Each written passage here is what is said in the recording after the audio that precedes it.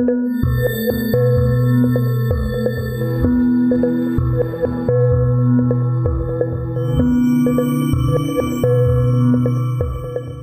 back to the History of South Africa podcast with me, your host, Des Latham. This is episode 20, and the expansion of settlers from the Cape is gaining pace.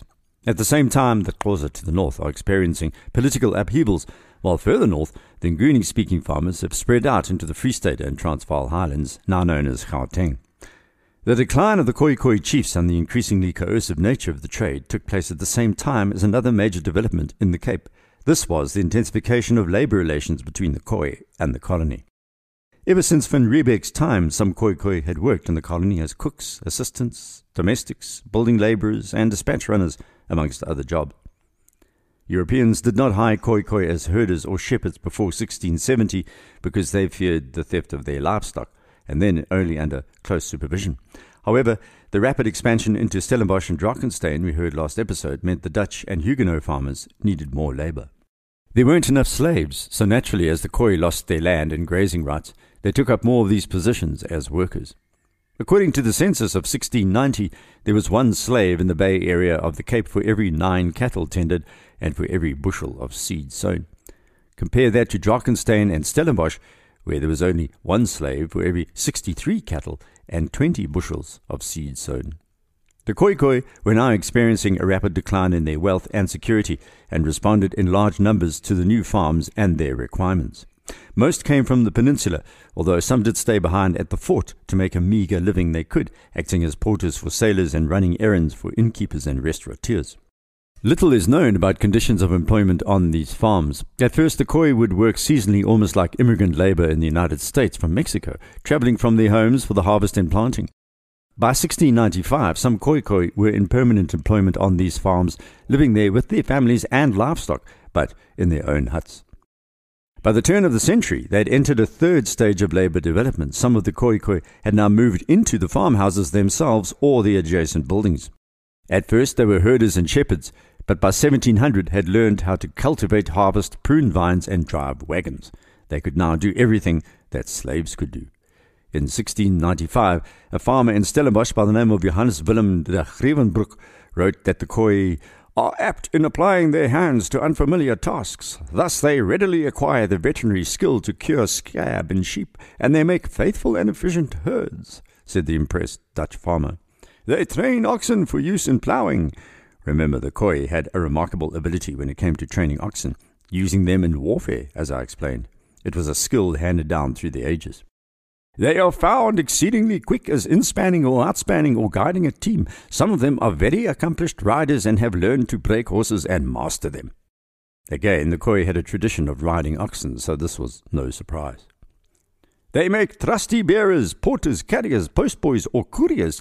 They chop wood, mind the fire, work in the kitchen, prune vines, gather grapes, or work in the wine press industriously. Without relaxation, they plough, sow, and harrow.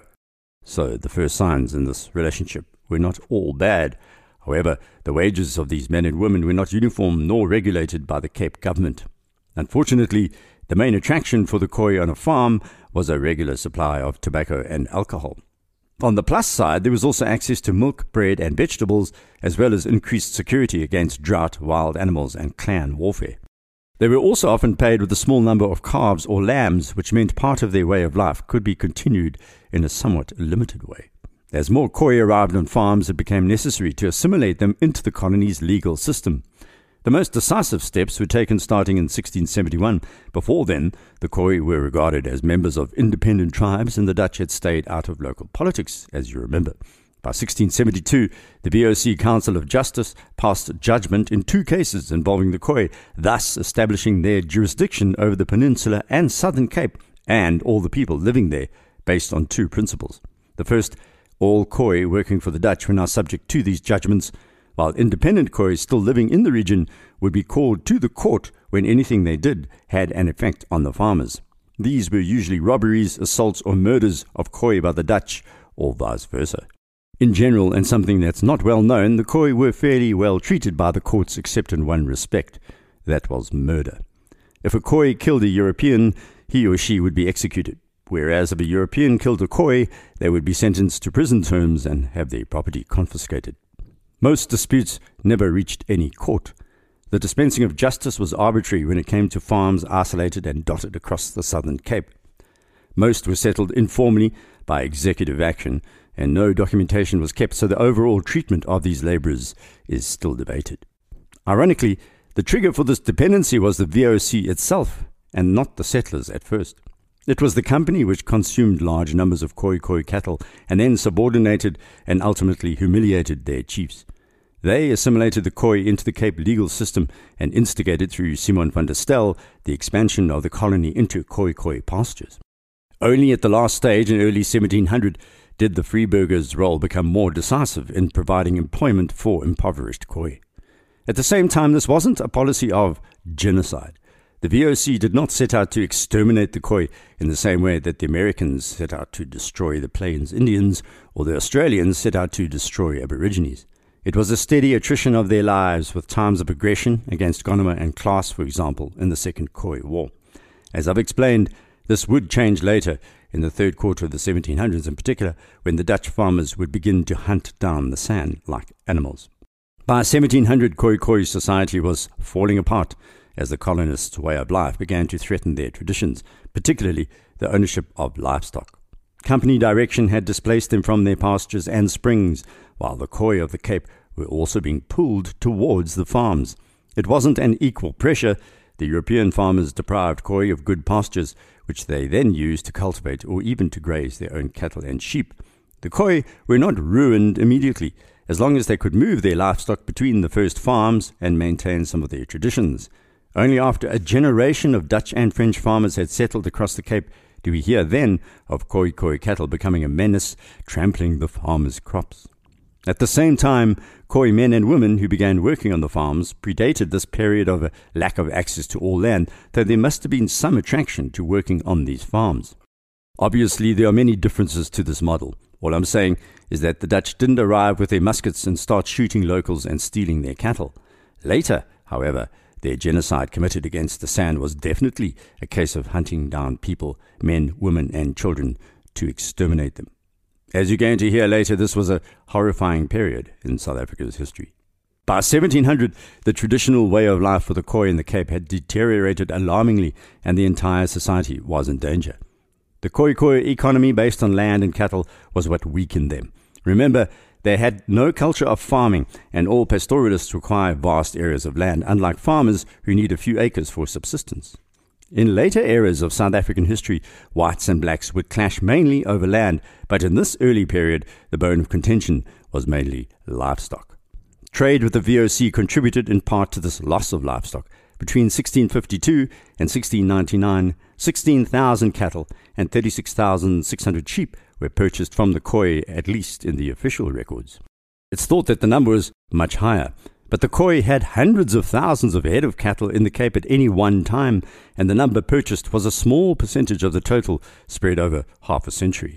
Thus, the company purchases account for only part of the decline, as Richard Elphick and Herman Guillemey point out in their seminal work, The Shaping of Southern African Society 1652 to 1820. Faced with a reduced security and disintegrating economy, the Khoekhoe gravitated to the colonists' farms. You must also appreciate that this action and response was not alien to their traditions. It had long been customary for the Khoe who had lost stock to herd for a wealthier kinsman or neighbor and thus restart their own herds. However, most Khoe who entered the farms never left. They became dependent on the perks like alcohol and tobacco, along with free food and lodging, while the few cattle and sheep they received as payment were not enough to create an entire herd big enough to sustain an extended family. A second large group of Khoe decided to trek further inland instead of becoming the serfs and farm labourers of the Dutch farmers. This exacerbated the destruction of the Khoe in the Cape still further as the Khoe spread out instead of concentrating their power and delayed the final showdown with the growing European power in South Africa by around 100 years. That will become evident in future podcasts. By 1700, all the independent Khoekhoe near the colony, the peninsulas, that had no visible leadership at all above the clan level. The major chiefs that existed when Van Riebeeck arrived had now disappeared. In the southeastern Cape, The majority of these clans were tiny and their flocks diminished, the political superstructure so feeble that by end of 1710 the traditional order had disintegrated beyond recall. Another matter was raising its head. Even at this early period of South African history, a division had developed between the views of the European or Batavian-based officials and the new colonists. The settlers were constantly aware of the fragility and dangers of their position on the tip of a strange and frightening continent. The VOC had reinforced the messages of treating the Khoe fairly, whereas the colonists began to demand tougher action. The Dutch official van Rheede, whom we met last episode, wrote a scathing note to the colonists about the children of slaves, and by 1700, 3/4 of these children had white farmers. "These poor men who are bound not only for all their lives, but for those of their children." He said the children of slaves, dusky-skinned, blonde-haired, and sometimes even blue-eyed, should receive the same education as other children and then be set free upon reaching adulthood. The colonists balked completely at this message, and at that point they were joined by the Cape Dutch clergy, who appeared to turn their backs on their biblical teachings and wholeheartedly supported the Freeburgers. And these Freeburgers wanted their own flesh and blood, who happened to have been born of a slave woman, to remain slaves. Van Rheede went further and said something which only began to be fully realized in 1994 at the time of South Africa's democracy. This was an amazing moment. So many things would have been different had his social comments become the norm. And Van Rheede said way back in the 1670s that the whole country should become mixed race, to which the land was eminently fitted. This would lead to the most rapid form of development, both economically and socially. He warned that unless this was the manner of the future, then blacks would end up squeezed into the worst condition, while whites would enjoy the fruits of the land, but would ultimately pay a terrible price. By mixing European and African culture, he said, would cause the Khoe and others to emerge from barbarism, at least in his mind, and into a jointly successful country. "What will foreign nations say to our shame if we allow them to live together by hundreds like brutes in utter licentiousness and not provide as for our own countrymen?" Given the passage of time, that was pretty much a summary of the world's attitude towards 20th century South African government's policy of apartheid. And so the pattern began where the white Dutch descendants would try to retain what they saw as their racial purity by excluding all others socially, whereas the reality is many were already part black within 50 years of Van Riebeeck's arrival. As by way of a small explanation, the infamous far-right leader Andries Trienig railed against race integration in the 1970s, but then Afrikaans newspapers discovered he had black ancestors. So much for racial purity, if such a thing exists. In history, we have moments where people reach a fork in the road. In 1700, the Dutch male burghers decided that any form of freedom for their own children, who they'd created in moments of passion with black slave women, would be rejected. So these children, many born of rape, would become embittered, and this bitterness still seeps through the veins of modern South African politics. Meanwhile, Governor Simon van der Stel had tired of the role that one of the local Khoe leaders had played for the last 10 years, the man known as Klaas, whose name was actually Dora. He had acted as an agent trading with more distant tribes.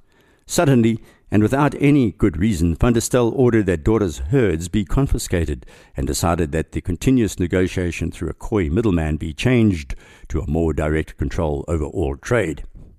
Dora ended up in prison. The governor had signalled to many in the Cape that the previous period of treating the Khoe with some respect had now changed forever. And doing so, Simon van der Stel retired to his splendid estate of Constantia in 1699, handing over the dynasty he had forged to his son, Willem Adriaan van der Stel.